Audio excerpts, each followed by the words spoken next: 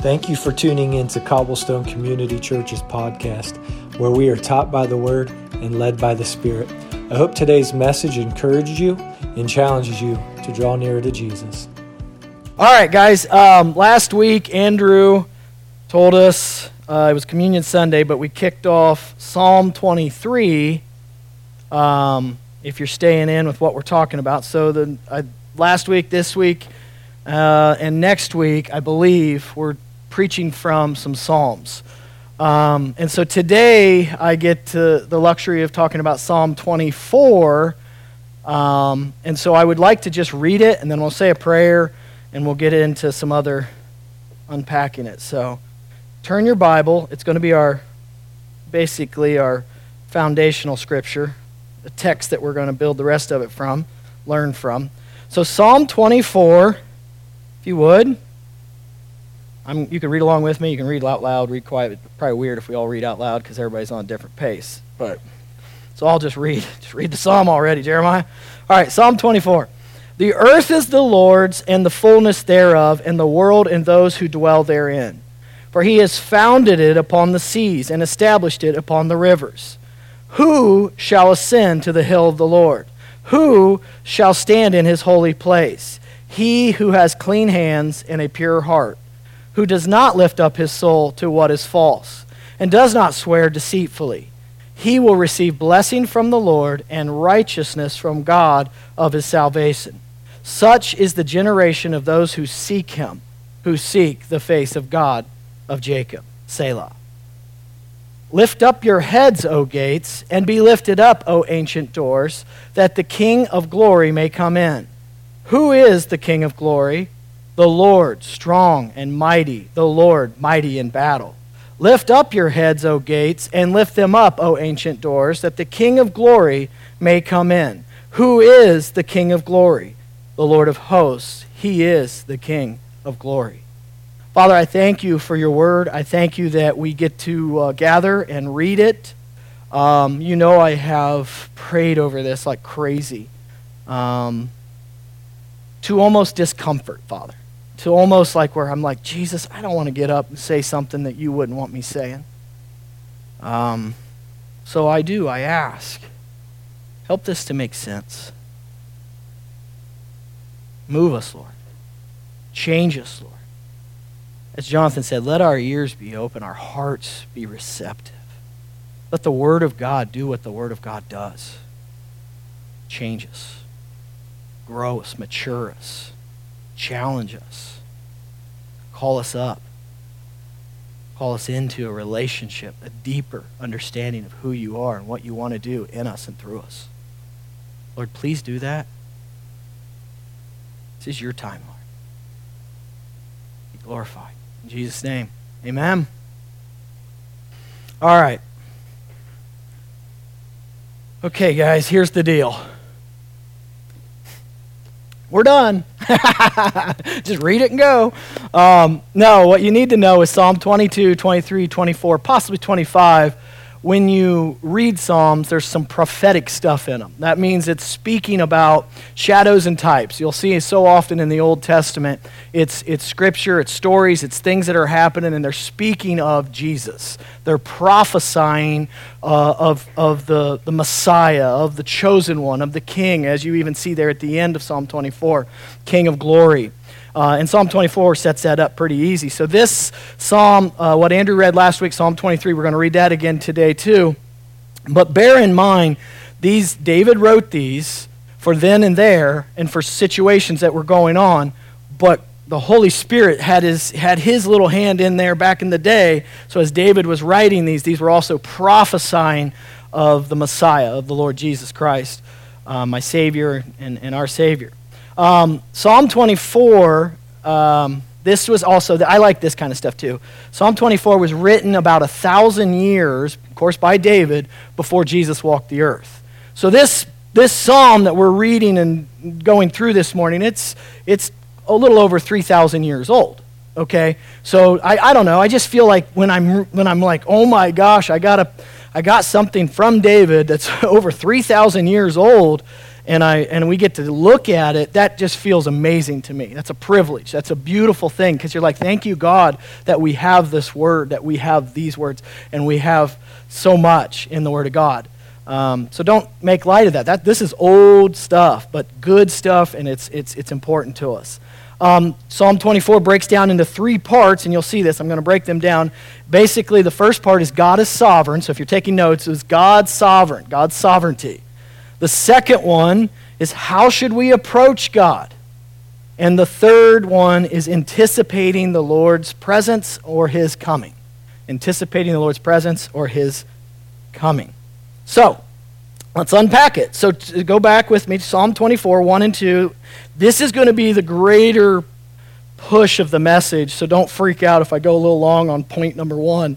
And be like, oh my gosh, he's got 3 points and he went 25 minutes on the first one. Don't freak. Or, hey, what do you guys got to do today? Let's just make this happen. Let's just stay all day, right?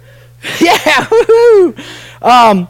But I do want to emphasize this, that the Lord had put on my heart to really, really talk about sovereignty a little more than I would have liked to, but I really feel like the Lord wanted me to do this, so I'm going to do it.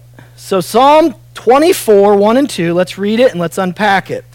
The earth is the Lord's and the fullness thereof, the world and those who dwell therein, for he has founded it upon the seas and established it upon the rivers. What he's really saying is the earth is the Lord's and the fullness thereof, and you will see this so often with David's writings. God's in control. God gets the final say. God is all-powerful. God gets his way and his will no matter what mankind thinks or does or thinks he has. That transfers to this fancy word called sovereign or sovereignty.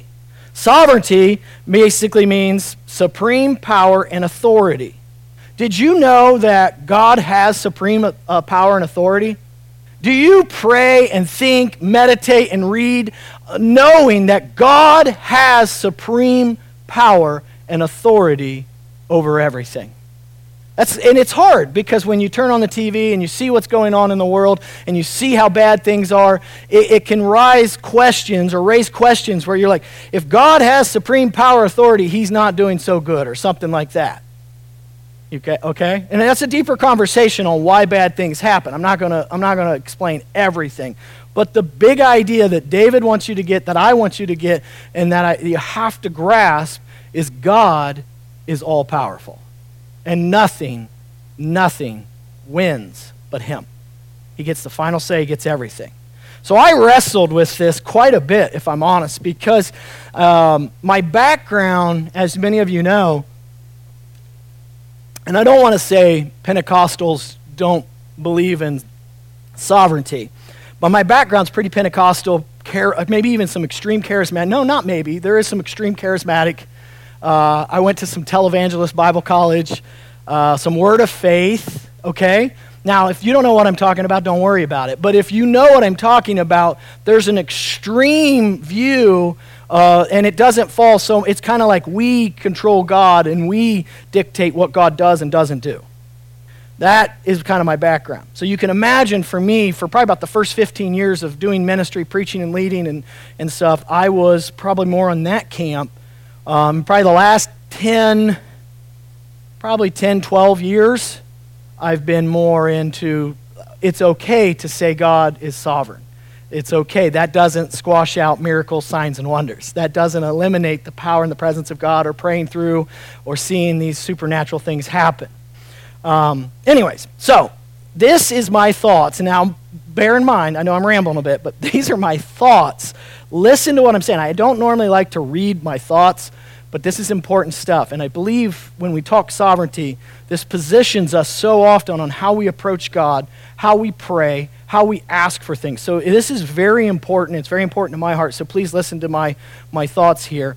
And I might even come back to a couple of them. But this is my thoughts on sovereignty.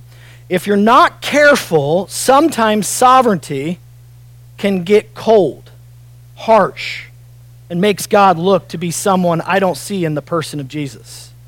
I think if not handled carefully, sometimes Christians can accept lies, brokenness, bondage, sickness, defeat, and death packaged in the lie that they've believed in God's sovereignty or God's will.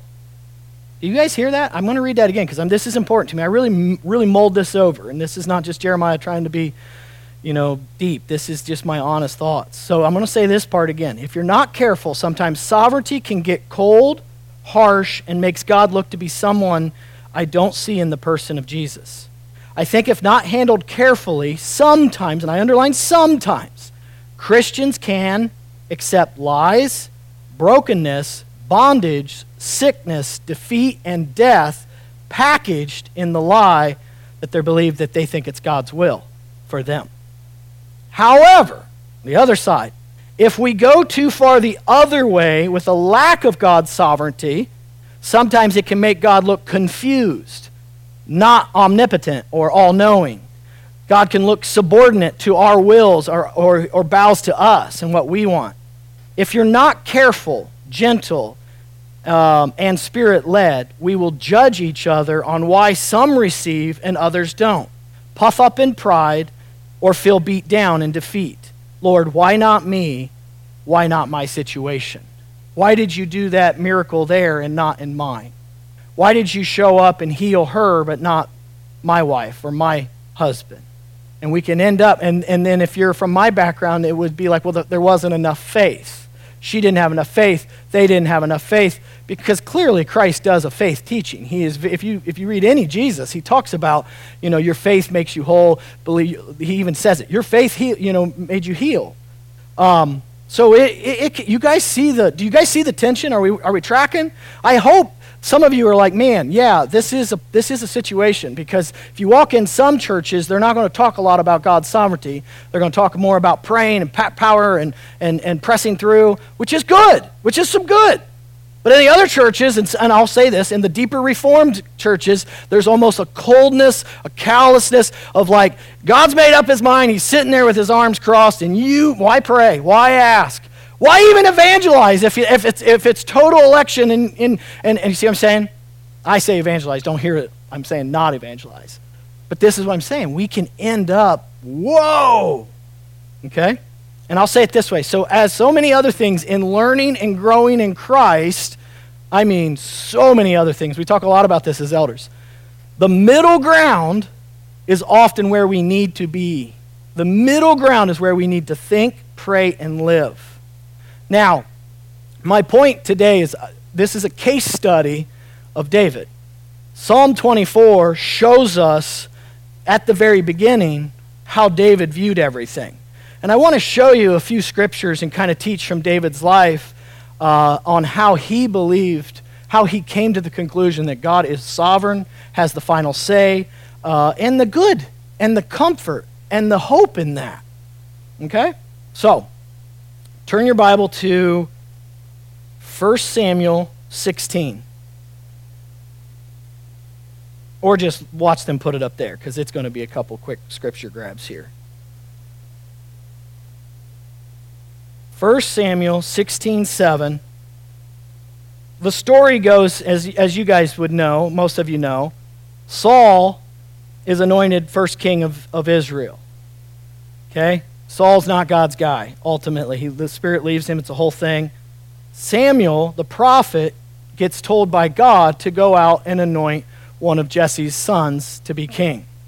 Jesse's being David's dad. So Jesse's dad, or Jesse, brings all the chosen sons that he thinks should be king in front of Samuel. And Samuel's like, no. Finally gets to the point where he says, do you have any other sons? Talk about being overlooked, right? And it comes down to this, and this is kind of what the Lord said to Samuel, and I like this. Do not look on his appearance or on the height of his stature, because I have rejected him. For the Lord sees not as man sees. Man looks on the outward appearance, but the Lord looks on the heart. Then he goes and blah, blah, blah, kind of like what I said. Now go down to verse 13. This is the point. Then Samuel took the horn of oil, anointed him, talking about David, brought David out of the field, out of being a shepherd boy. Samuel took the horn of oil, anointed him in the midst of his brothers, and the Spirit of the Lord rushed upon David from that day forward, and Samuel rose up and went to Ramah. Okay? what you see here is David was chosen, elected, picked by God to be king. King David. Really, really cool. Now, what happened is God elected or picked David, but then David's life did not get easy. If you know the story at all, he actually started, he kills Goliath. He gets put on the army. He's a heck of a soldier. He kills thousands of people. Saul starts getting jealous of him. He ends up getting ran out, and and really Saul wanted his life.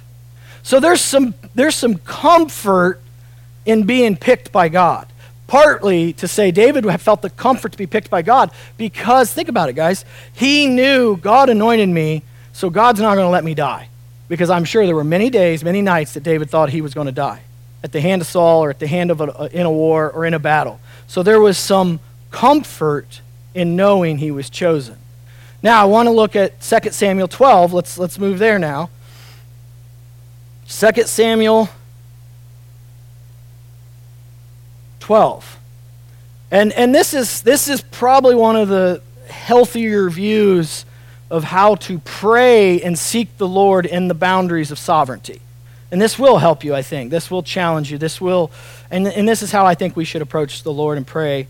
And I know it's Old Testament, it's not New Covenant, but I still think this is such a good way. Because remember, David understood sovereignty, believed in it, built his life on it. So I want to look at 12, 15 through 23.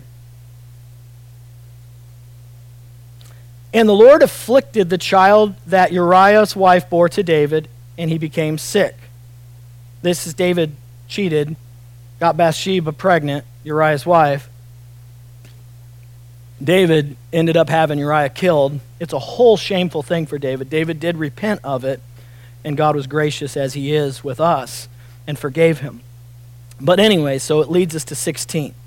David therefore sought God on behalf of the child. David fasted, went in, lay all night on the ground, and the elders of his house stood beside him to raise him from the ground, but he would not, nor did he eat food with them. On the seventh day the child died, and the servants of David were afraid to tell him that the child was dead. For they said, Behold, while the child was yet alive, we spoke to him, and he did not listen to us. How then can we say to him, This child is dead? He may do himself some harm. So David was really pressing in, really praying, really seeking the Lord to change God's mind, to actually see a miracle, to see a healing. But when David saw that his servants were whispering together, David understood that the child was dead. David said to his servants, Is the child dead? They said, He is dead. Then David arose from earth, washed and anointed himself. Do you see this?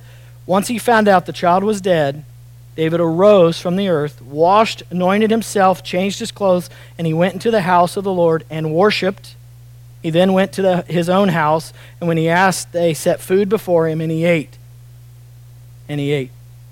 Then his servant said to him, What is this thing that you have done? You fasted and wept for the child while he was alive, but when the child died, you arose and ate food. He said, While the child was still alive, I fasted and wept.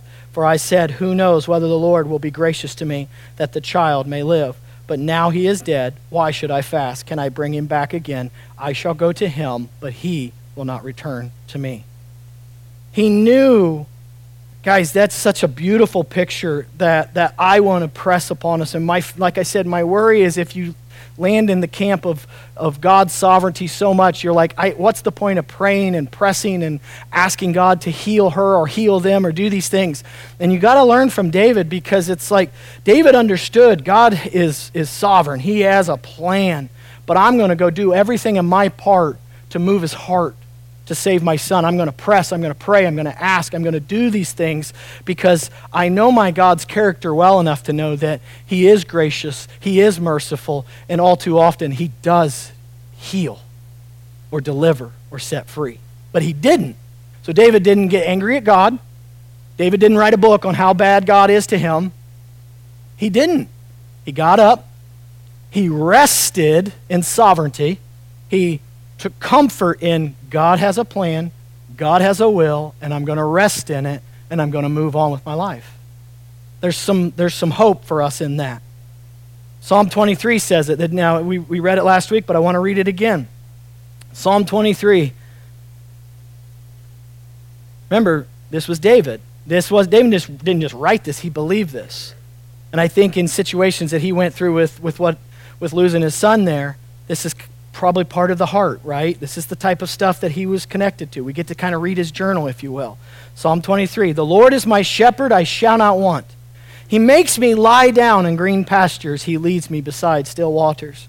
He restores my soul. He leads me in the paths of righteousness for his name's sake. Even though I walk through the valley of the shadow of death, I will fear no evil, for you are with me. Your rod and your staff, they comfort me. You prepare a table before me in the presence of my enemies. You anoint my head with oil. My cup overflows. Surely goodness and mercy shall follow me all the days of my life. I shall dwell in the house of the Lord forever. Do you see a trust in David? Do you see that in Psalm 23? He is comforted by who God is, whether God does what he wants him to do or not. He finds comfort in the Father.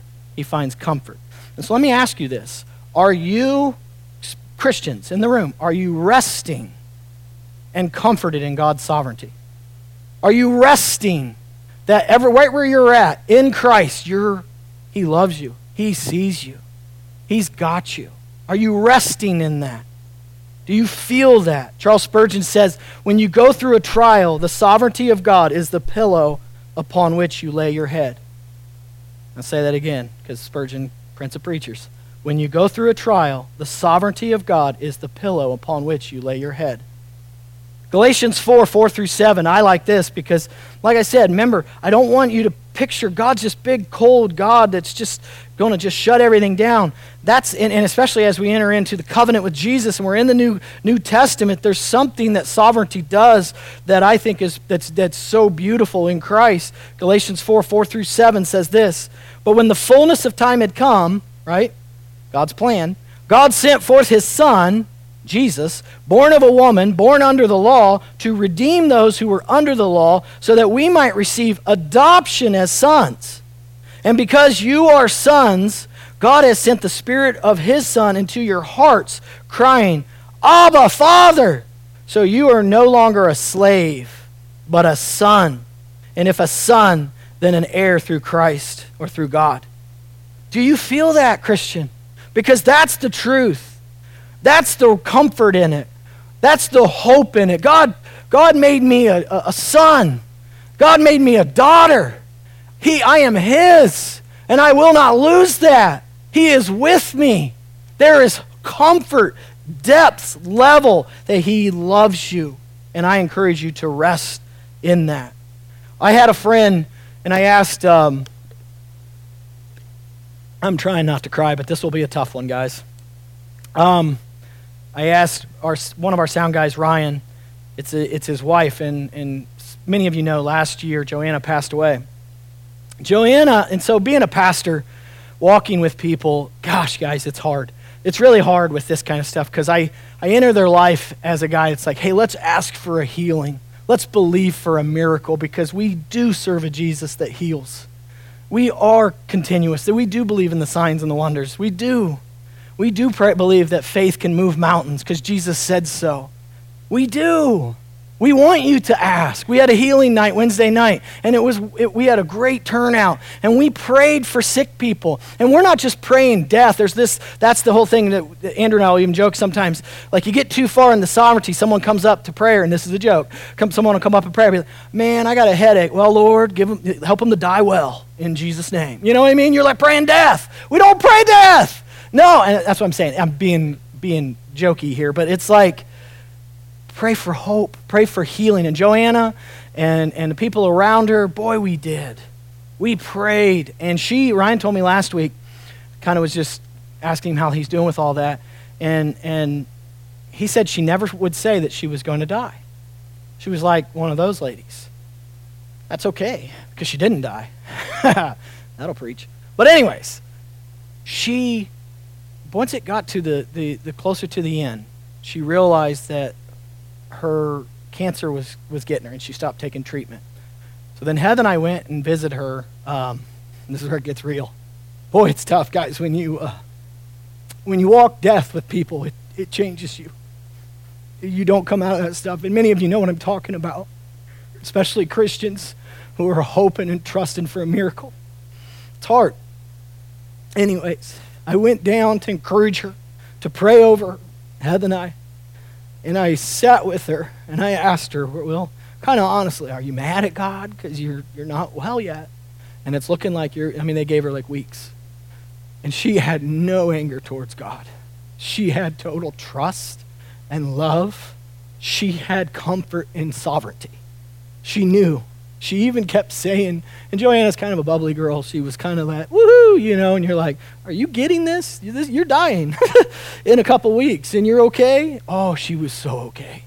Guys, that ministered to my heart. I saw something. If I could package that and distribute that to the church, her trust, her comfort, her hope was in Christ and him alone. She said I would pray, and he would tell me. She said this. I'm just going to come and get you when I'm ready. And she was suffering painfully, and I'd kind of be just classic Jeremiah, say things I probably shouldn't say.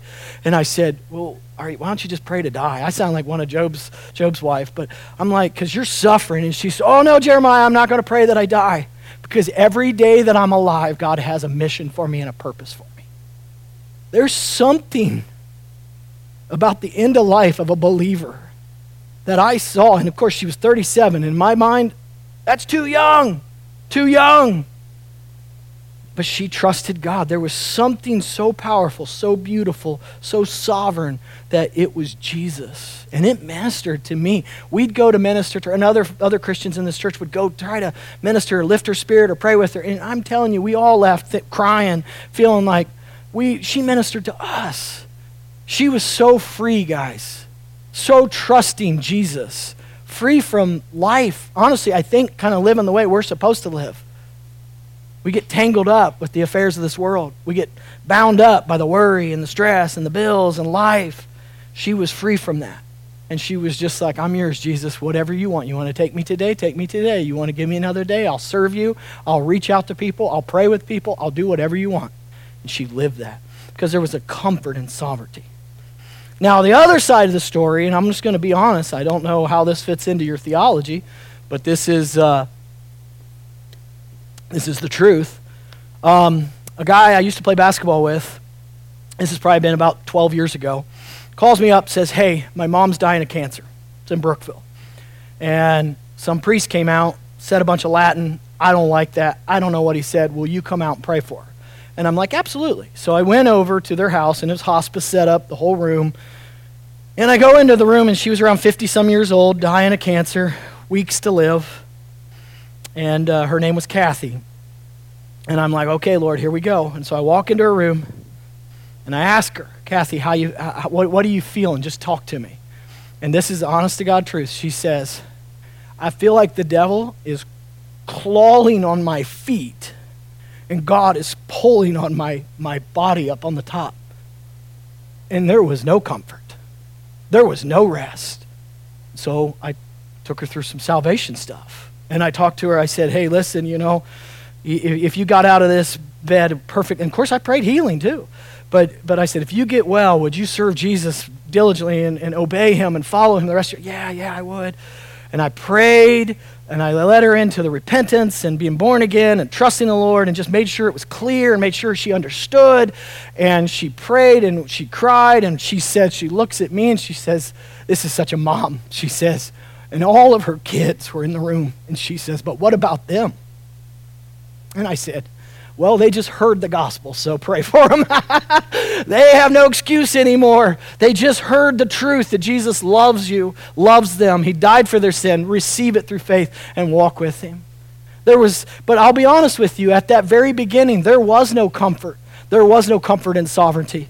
She was apart from the Father. She was apart from Jesus, and she was headed towards condemnation and suffering. And that was the truth. And so, guys, find comfort in sovereignty. Know him. Trust him. Okay, second point. I told you that was a big one. But second point of Psalm 24 that I believe the Lord would have us kind of dig into. And I'm going to go a little lighter on this one. You could dive into this so deep, but I won't because of time. Read with me Psalm 24, verses 3 and 6, or 3 through 6. Who shall ascend the hill of the Lord? And who shall stand in his holy place? He who has clean hands, interpret clean hands with innocent hands, and a pure heart. Who does not lift up his soul? Lift up his soul is trust to what is false. And who does not swear deceitfully? He will receive blessing from the Lord and righteousness from the God of his salvation. Such is the generation of those who seek him, who seek the face of God of Jacob. Selah. Now, this part of if you broke this one down, this is how should we approach the Lord. And of course, you guys can see clean hands, pure hearts. Here's the big idea. Righteousness and holiness is important to God. We serve a holy God, and sin is a problem. And God, Jesus, died for sin. So what you see here is who is the question. And what I made in my notes is this: I want to tell you first the bit of the breakdown. In David's day, and I'm going to go into this in my next point, but the Psalm 24, it's tradition, not guaranteed, but tradition says that this psalm was written as David anticipated the Ark of the Covenant coming back to Israel. And Ark of the Covenant basically had some really cool things from God's power and God's provision of how he has saved his people, walked with his people, led his people. It was this holy thing that represented the presence of God. Now and through Christ, we're the temple. Now and through Christ, we are filled with the Spirit and stuff like that. But back in their day, that was the representation of God's presence, okay? So long story short, actually, it's believed that David wrote Psalm 24 anticipating that the Ark of the Covenant was coming back from the Philistines. It's been with the Philistines for 20 years, and it's coming back to Israel, and he's building this kind of a makeshift temple, but he's still following all the law that Moses wrote. And so what really happened is they prepared the place, the Holy of Holies, the Ark of the Covenant, and there's this high priest. And the high priest could only go into the Ark of the Covenant or could only go into the Holy of Holies once a year for sin and sacrifice. And he might die because the place is so holy and so righteous. So as you guys know, the Old Testament, it takes blood to forgive. The shedding of blood is the forgiveness of sins or to cover up sin. So that's why there's sacrifice goats. It's a culture that we don't understand, to be frank. If we did, I think we would appreciate Jesus a little bit more. Total side conversation there. But anyways, so back to the Psalm 24. Here he is. How do we go to the Lord with holy hands, clean hands, pure hearts? They used to do it this way. They'd walk up the hill, they'd sacrifice, they would have a high priest, they'd have all this. How do we? It doesn't really do us a whole lot of good this morning to study everything they did. I want to talk about how we do it. And you know this is leading to Jesus, as it should. Hebrews 4:14.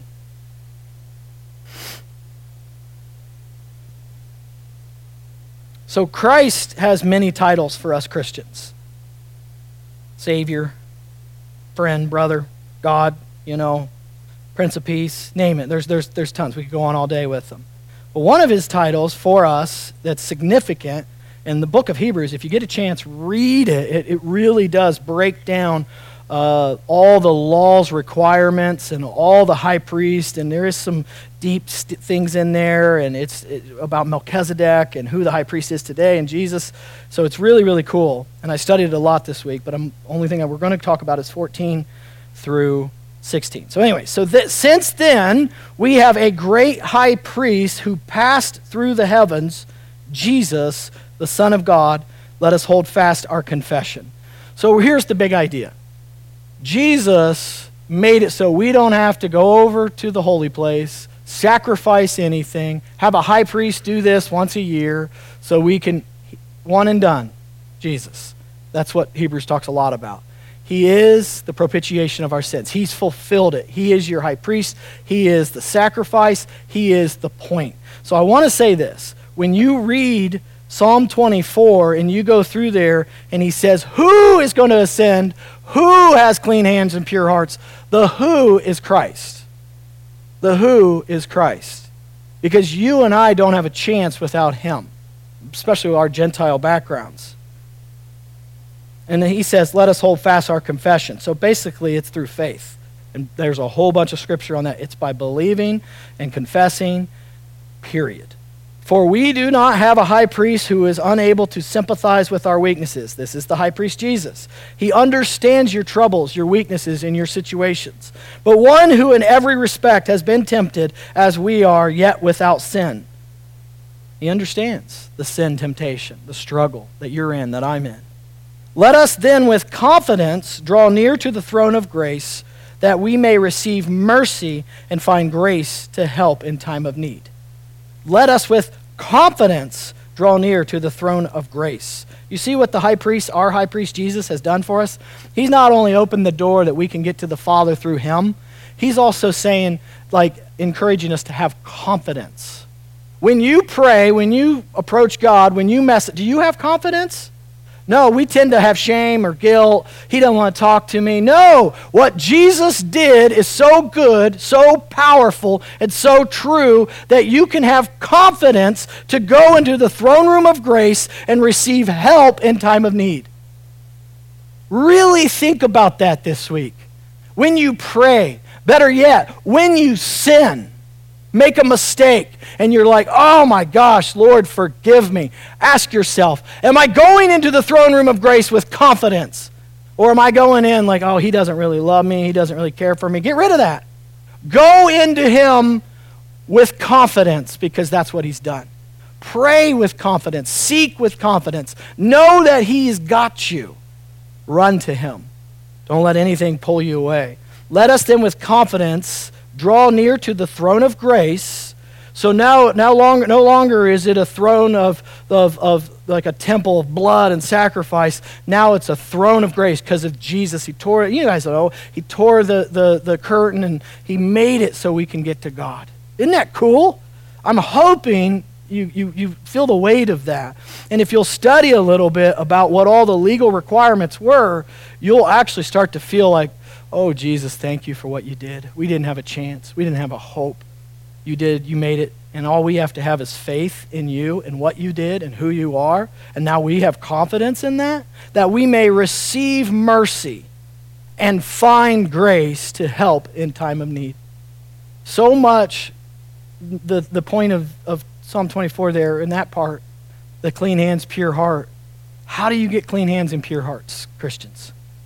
You receive them. You don't earn them.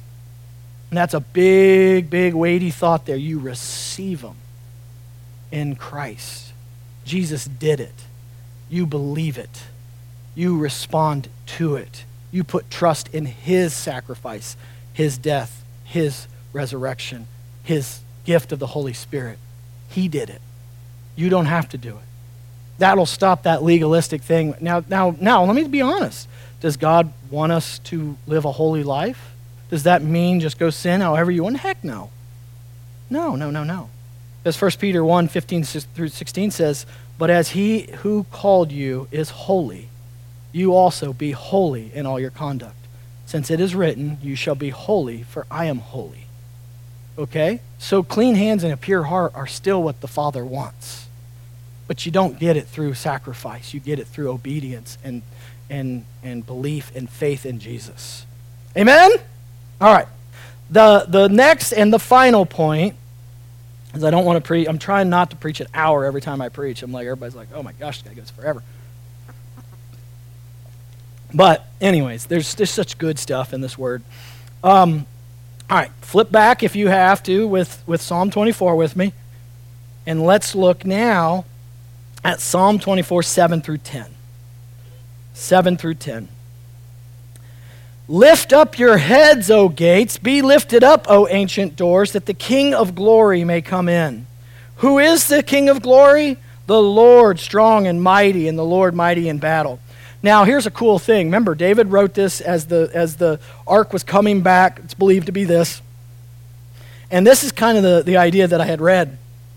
He kind of wanted the people on the outside of the gates, because Israel, they'd have these gates, and they would open it up, and that's what he's talking about.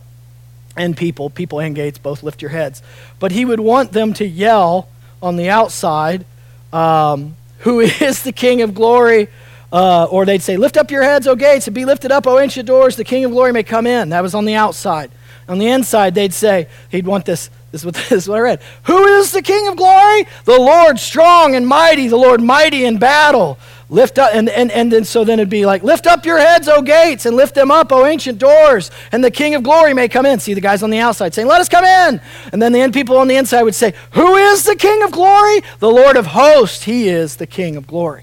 So it was like an interactive worship song that David wrote here. It was like he expected. It would be like me singing, or not me singing, but someone singing, and then you sing another part. So he put some thought into it. He put some real thinking into bringing the Lord's presence into Israel. Okay? So remember, as I said, 20 years the Ark of the Covenant was in Philistine possession. So he's bringing it back. Now this is my final point. We're going to talk about anticipating the Lord, or anticipating how we as Christians are to anticipating the Lord's return, how he in his day anticipated the Lord's presence coming into Israel. Okay? So 20 years the Ark of the Lord was in Philistine possession, and he's coming up, and that's what David's like really thinking here. So I want you to look over now. I'm going to talk about this in 2 Samuel 6, 1 through 9. And I'm closing with this final point. Points. There's a couple points here. Don't get too excited. 2 Samuel 6, 1 through 9.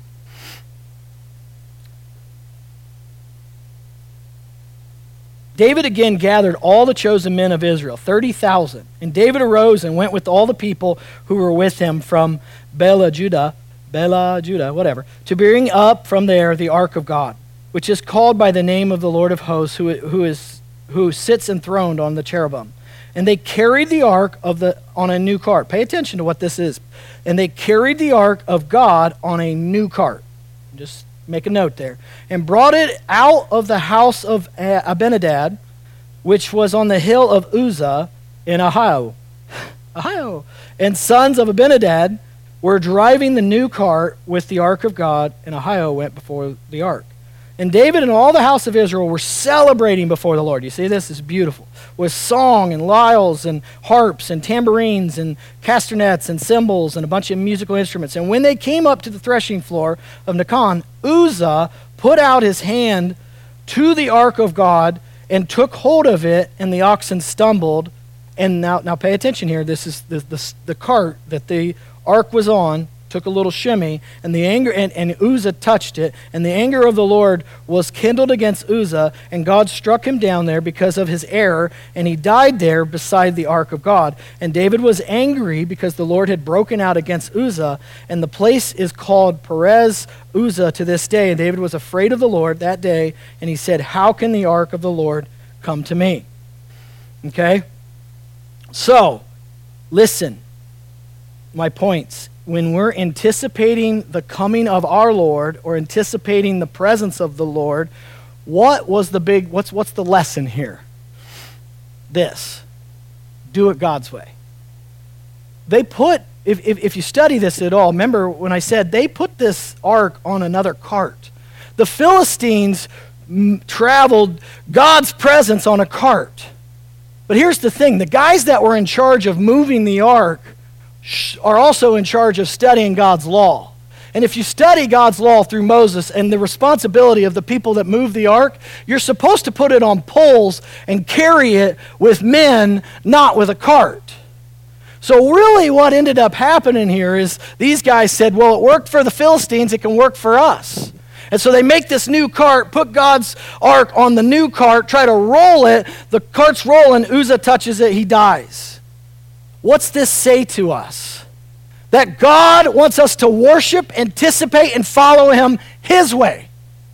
He is God. He has a right to want it his way. And if you don't, there's death. Well, let me push into that. Well, Jeremiah, if I believe Jesus is one of the Lord's, if I believe Jesus is a God along with others, he's one way to get to heaven. It's not what the Bible says. That would produce death. That's a lie. He's the only way. Christ says that. I am the only way. So do you see what I'm saying? So here, if you think you can just live a life of sin and no sanctification, no submission, no repentance, but all you had to do is raise your hand and say a prayer and you're going to heaven, that's not God's way. Jesus tells us that if you love me, you will obey me. What I'm getting at is we do it today. Just because the sinful people do it, we think we can do it. And that's just not the way it works. Here's what I'll challenge you. Know what God expects of you. If you're in Christ, know what he is calling you to. Know what he has called you to live like, walk like, believe like. Know it, believe it, and follow it, and don't play with it. Because there's death outside of obedience. So one big fat way to anticipate the Lord's presence and the Lord's return is obedience. Obedience.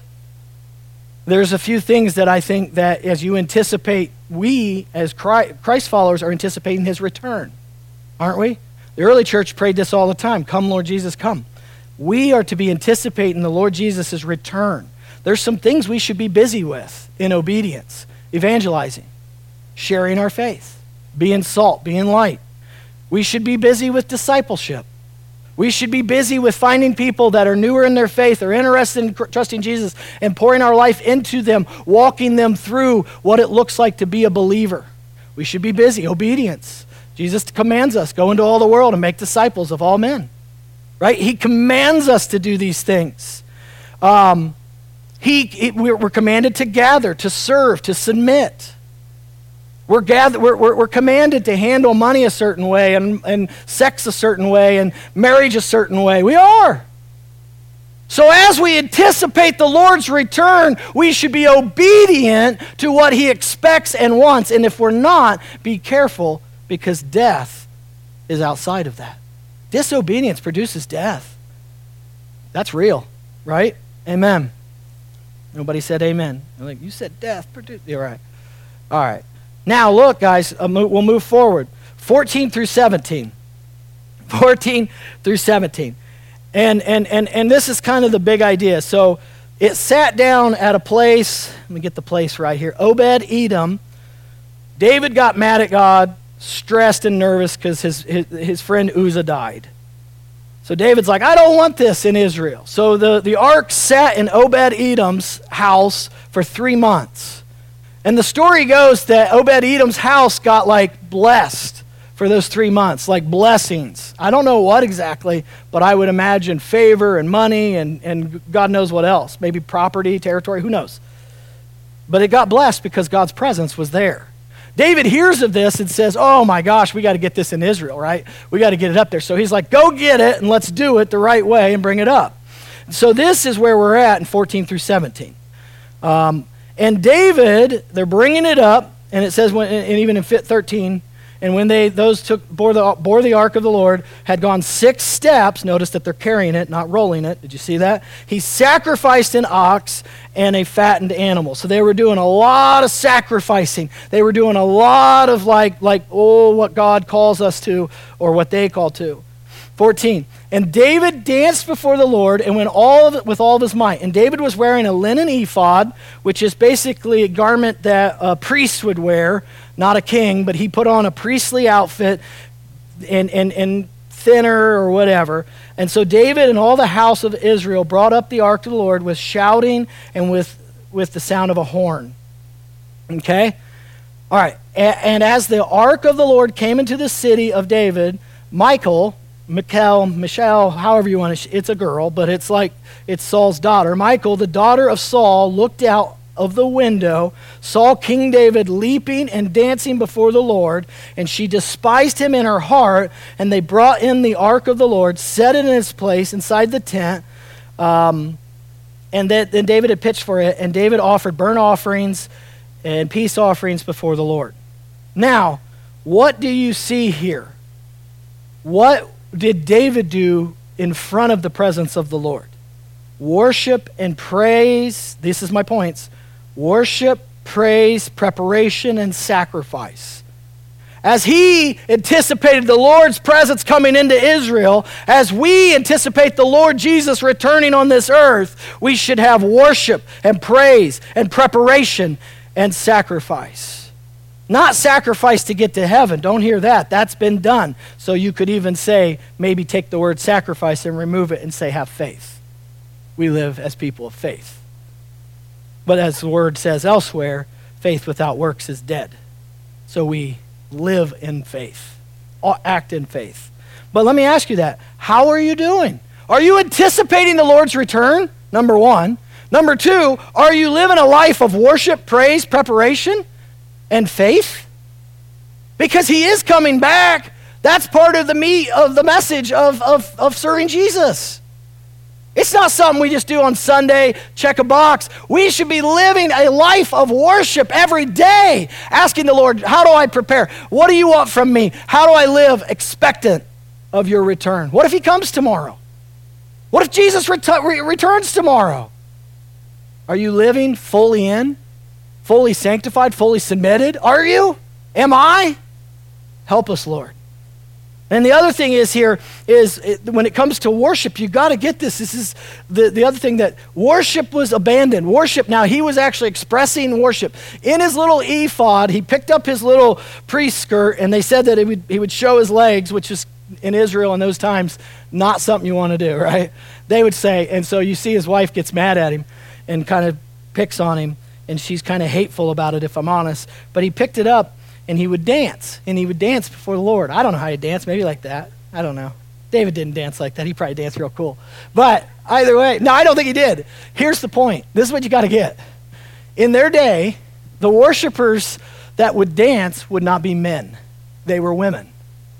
And you'll see this. They were the women that would dance and worship the Lord. David went out, and King David, macho, killing thousands, went out and worshiped the Lord with the ladies. That's humble. That's brokenness. That's saying, I don't care what anybody thinks.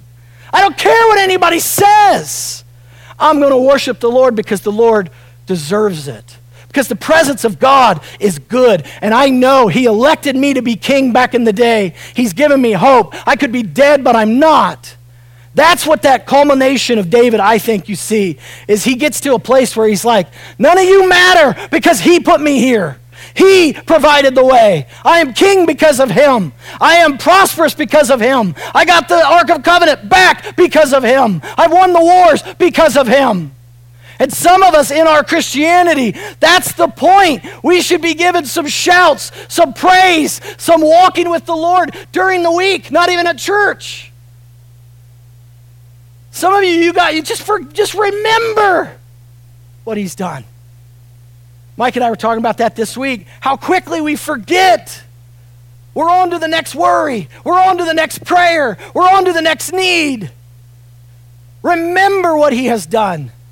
Maybe some of you say, man, my marriage would be trash if it wasn't for him. Remember that. Your kids, I know people in this church, their kids would be dead if it wasn't for the mercy of God. But he was gracious and they're alive. And remember, I know people that would have lost their jobs, that would be just sicker than a dog. But God has done a work. So as we anticipate the coming of the Lord Jesus, remember and worship with abandonment. Don't be hung up on how it looks or what people are going to think, because here's the truth. This is the reality. And Jesus even says it. If they hated me, they're going to hate you. If they persecuted him, servants are not above their masters. If they persecuted Jesus, they're going to persecute us. And part of the persecution is you Christians are crazy.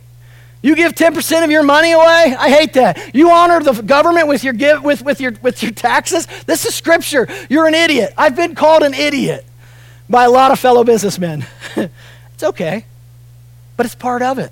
I actually made a little list here. I want you to look at 20 and 23, and then I land this plane and I close it down. All right, worship team, you guys can go ahead and come on up, actually. I'm going to have, if Jonathan, if you guys are okay, do that. I think you kind of feel that as we ended here, that King of Glory or whatever. What's it called? All hail. I said, guys, that's how my brain is with like music songs. Like, you know the one. All hail King Jesus. Anyways, it's a perfect fit for what we're talking about here. All right, so look at 20 through 23 with me, and then I'll stop talking. 20 through 23.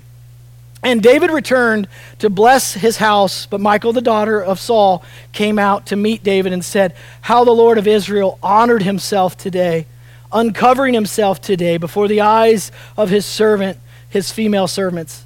See, that's why he was saying he's in front of the ladies, dancing, praising, worshiping, and his wife thought he was just a real punk. I could preach on that, on why she thought that, but we don't need to go there. As one of the vulgar fellows shamelessly uncovers himself. And David said to Michal, this is what I love, this is what we need to hear when it comes to being preparing for the Lord's return. He said, it was before the Lord who chose me above your father and above all his house to appoint me as prince over Israel, the people of the Lord. And I will celebrate before the Lord. I will make myself yet more contemptible than this. I love that. Like he's like, oh, you think I'm crazy now? Wifey, you think I'm crazy now? You haven't seen anything yet. Then he says, I will be abased in your eyes, but by the female servants of whom you have spoken, by them I shall be held in honor. And Michal, the daughter of Saul, had no children to the day of her death. Was it the Lord that made it so she couldn't have any kids, or was it that David never touched her again? I mean it. There's a debate on that, like he was done with her. It's real talk. But anyways, what you see here is, and what you have to grasp if you are truly following the Lord, anticipating his coming, living a life submitted to the scriptures, you will look goofy to the world. If you have a hard time with that, just you got to come to peace with that. They will think you're crazy. When you say, hey, when you're at a business meeting, and be wise about this, and you say, give me a day or two to pray about it, they're going to look at you a little weird. When you're talking about buying a car, and you like, or a house, and the realtor or the car dealer, they're going to be, you're going to, hey man, my wife and I are going to pray about it. They're going to look at you like an idiot. But who cares? Because as David knew, you need to know who's got you. Who got you there? Who's behind you? Who's with you? Who gave you the money or the funds or whatever? Remember that. There's these, so for me, these are real things. Coaches, these are real situations in my life that I've been basically called a goofball for loving Jesus for various ways. Coaches, family, friends, co-workers, other business owners, and even some believers sometimes. Some believers will be the first to say, you're just a little bit too serious about God. Why can't you just tone it down, calm it down? That's always part of it. So guys, I close with this, and I would ask you that we close with this one thing. As we worship the Lord, it's 10:18. You don't have to get out of here right away. Take a moment and pray. Thank him for sovereignty. Thank him for picking you. If you're not a Christian, ask him, Lord, I want to be a part of your life. I mean it. You may feel that. We pray for you. We believe the Lord wants to be in a relationship with you. But maybe you need to find comfort in Christ. So let me pray, and then we're going to worship. You're free to go after that. Father, I thank you that you are faithful.